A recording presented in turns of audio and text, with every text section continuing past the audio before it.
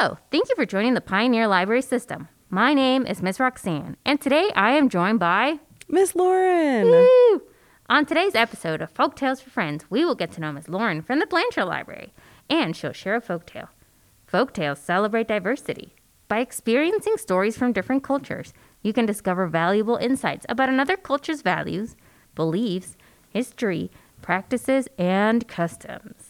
But before we get started, let's get to know Lauren with a few questions. Are you ready? I'm ready. Yay! Yay. If today was your birthday, what present would you want? If today were my birthday, I would like a plane ticket to Italy in a different world where everything were wonderful and sparkly. I would love to go to Italy. Where? Maybe like Naples in the year 1800. If today were my birthday, I would like a time traveling ticket to Italy. That sounds great. I've never been to Naples. I've never been south of Rome. I've never been to Italy. So You're missing out. I That absolutely coffee. am. That coffee. Oh. I'm half Italian and I know nothing about it, so I am going to spend the rest of my life doing that. Mm-hmm. It's pretty amazing. I recommend Florence. Ooh, I'll take Pretty it. nice. Okay. Let's see. What library event have you helped create that you have really enjoyed? Oh, I'm going to think backwards and forwards. Mm-hmm. It's been such an exciting year working virtually. Yeah. I've been able to experiment with some book clubs on Flipgrid, and I've been able to build a virtual library space that is digital. I don't think that anybody has really used it yet, but it's a thing that I'm excited about to go into the future with. In the past, I led a Zumba class and was part of like a healthy living initiative with Blanchard, and we all kind of got into gardening and exercise at the same time. And I led a Zumba class with people who were like teenagers and like 75 in the same room. And we all did the YMCA, and it was amazing. What? So how'd you a lot of learn? fun. How'd you learn all those steps? I had been doing Zumba for a little bit, and then I went and did a training to get certified. And largely I had the most patient group of people who laughed with me when I messed up. And I just kind of learned as I went and just kind of made it up. Towards the middle of the class, I would like project Zumba videos on the wall, and we would all follow along together, so that I was able to like walk around and help people more. And it was a little bit more organized doing it that way. I love Zumba, but I'm not necessarily like that kind of a leader. Yeah. I love Zumba. They used to have it at the Moore Library, and I would go, but I felt a little inadequate because people showed up with like beads around their waist and stuff. Like they were legit. And Yeah. I'm not legit. No, I mean, I'm really glad that I was doing this in such a compassionate group of people. I think if Super Zumba people had shown up, they would have been like, step aside, little missy. It was a little intimidating for sure. Absolutely. But really fun still. Okay, if you were a book, what would your title be? The Lovely Life of Miss Lauren. There, that's it. That's great. Mine would be something like The Mysterious Goddess. The Mysterious Goddess. Yes. Something along those lines. Something modest and fitting. Absolutely. Yes. No.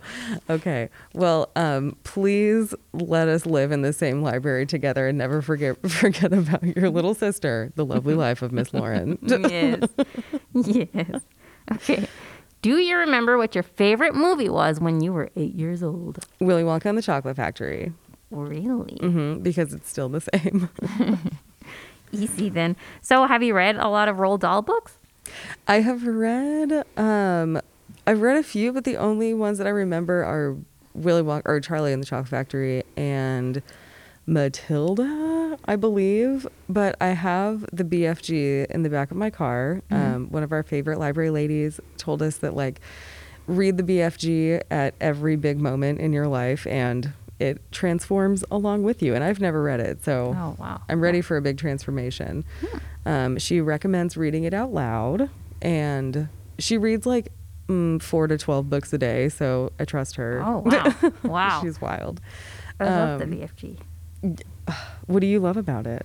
I love the storytelling. I love everything about Roald Dahl books, really. Matilda is my favorite, and I like how she was just kind of overseen by her parents. Like, they didn't care. I mean, she was just a thing, a rock, basically. And but she found Miss Jenny, who believed in her and who saw greatness in her, and then in the end, she gets to stay with Miss Jenny, and so she has that happy ending, and I just love that. I love that somebody had that powerful of, an influence on a child's life that made it so much better.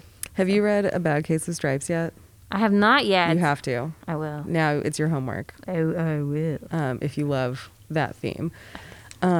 Yeah, Roald Dahl has a super magical way of talking to children. Like, he's so specific and so funny, and I know, he's hilarious. And just like so like brief in the way that he can do that. Like, he's magical. You should go back and read just the first page of Matilda. It's so funny. Okay, I will. It's hilarious. Okay. I'll do that. You read Bad Case of Stripes. Okay. We got this. All right. Yes. Okay. If you could give advice to yourself as a child, what would it be? You got this, girl. You go, girl.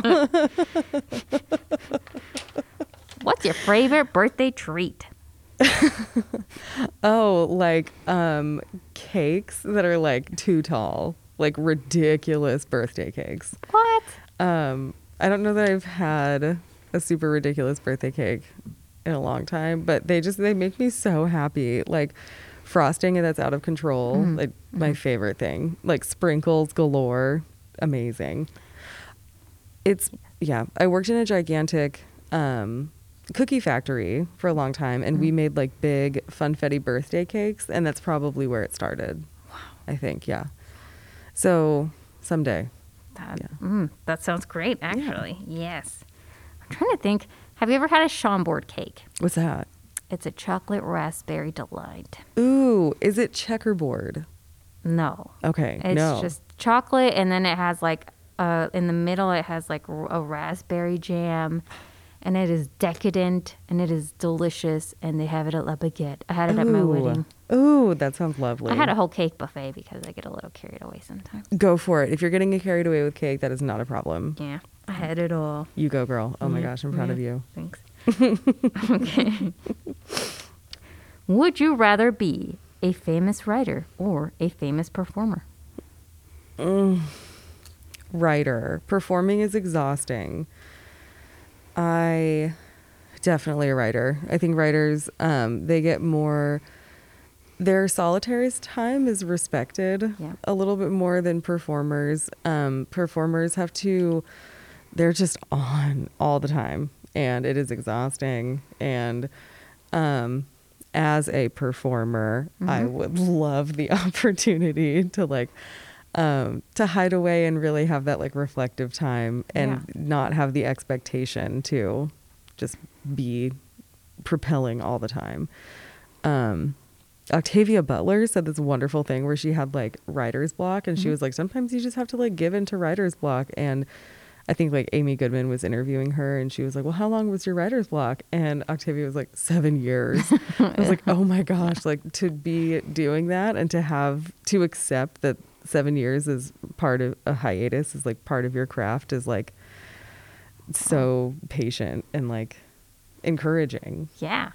Well, now, one more question. Are you ready? Yes. What has made you smile the most this year? Or who? Oh, my library coworkers have made me smile so much. They make me smile every day. My dog playing soccer has made me smile. Coming into spring has made me smile. Yeah, those are some big ones. Yeah. Learning that I have a soccer dog has been pretty cool. She's very amazing. determined. Yeah. My dog, I have a dog that is excellent at fetch, but if you try to throw any ball at him other than a tennis ball, he's like, no. Nice try.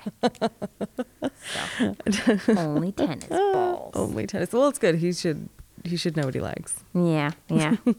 Okay. All right. Well, thank you, Miss Lauren, for course. those illuminating answers to my entertaining questions. Question mark. Absolutely. Well, now take a short break before coming back to hear your folktale. Like this podcast? You can make your own. This show was recorded in the Maker Lab at our Norman Central Library at 103 West Acres here in Norman, Oklahoma, where we have 3D printers, laser cutting and engraving, audio and video labs, and so much more. Come today and try out our tech, or feel free to contact us at 405-701-2614 for more information. Welcome back to Folk Tales for Friends. I am here with my guest, Miss Lauren, who will now share her folktale with us. Miss Lauren, where is this story from? This story is a retelling of Rapunzel. So Rapunzel is, it was originally a Grimm's tale. So the version that we know is best known by them. But it was before that an Italian tale. And it started, there were two different ones. There was I'm not going to try and say their names, but one was Italian for parsley and another one was a similar name. But in the Grimm's tale, there is one of the main characters is it Ramps? It's a green that the mother craves. And in the Italian tale, it's parsley that the mom craves. Yeah, that's never happened to me. Oh, well, I was going to say there's not yet. Yes. We never know. This is true. Okay. All right. Well, I am ready. All right. So this one is, I've retailed Minerali. The bejeweled light painter lives at the top of the canyon. She has become so famous through her light art that she is world renowned and is rich. She is also very greedy and cold. One day, a woman and her archaeologist husband living at the bottom of the canyon walk out their back door and see a smattering of glitter in the dust. Excited, the pregnant wife begins to collect the glitter and create small paintings out of it. She becomes a light artist renowned at the bottom of the Grand Canyon. Not to be outdone by her local competition, the old woman travels down to the bottom and demands payment for her materials. Unable to pay, the old woman takes the young child as her apprentice instead. Living at the top of the canyon is boring. Minerali never leaves her house and is forced to create light work for the evil witch all day. Nobody visits her, and she yearns for her family at the bottom. The old woman, who is most certainly now a witch, feeds her greens and minerals so that her hair grows long and sturdy. The old woman uses her iridescent braid as the ladder to climb down the rock face. This has opened a new line of industry for the old woman, which she is very excited about. As time passes, she starts creating tiny works of her own that reflect only the moonlight. One night, a sailor in the Colorado River sees her dancing light and travels up the canyon wall to investigate. When he gets to the top, he grabs hold of Minerali's braid and climbs to the top. After visiting a few times, they fall in love. The sailor begins bringing Minerali's moon work out into the canyon with him. Smelling competition, the old woman does her homework and discovers the source of her new nemesis. One night, while she is sleeping, the witch melts all of Minerali's moon pieces and throws the liquid into the sky. From the bottom of the canyon, the sailor saw a smattering of iridescent stars and watched as they wafted into the darkness. Without the light from her work, the sailor could no longer locate the house from the bottom of the canyon. Minerali wept and wept.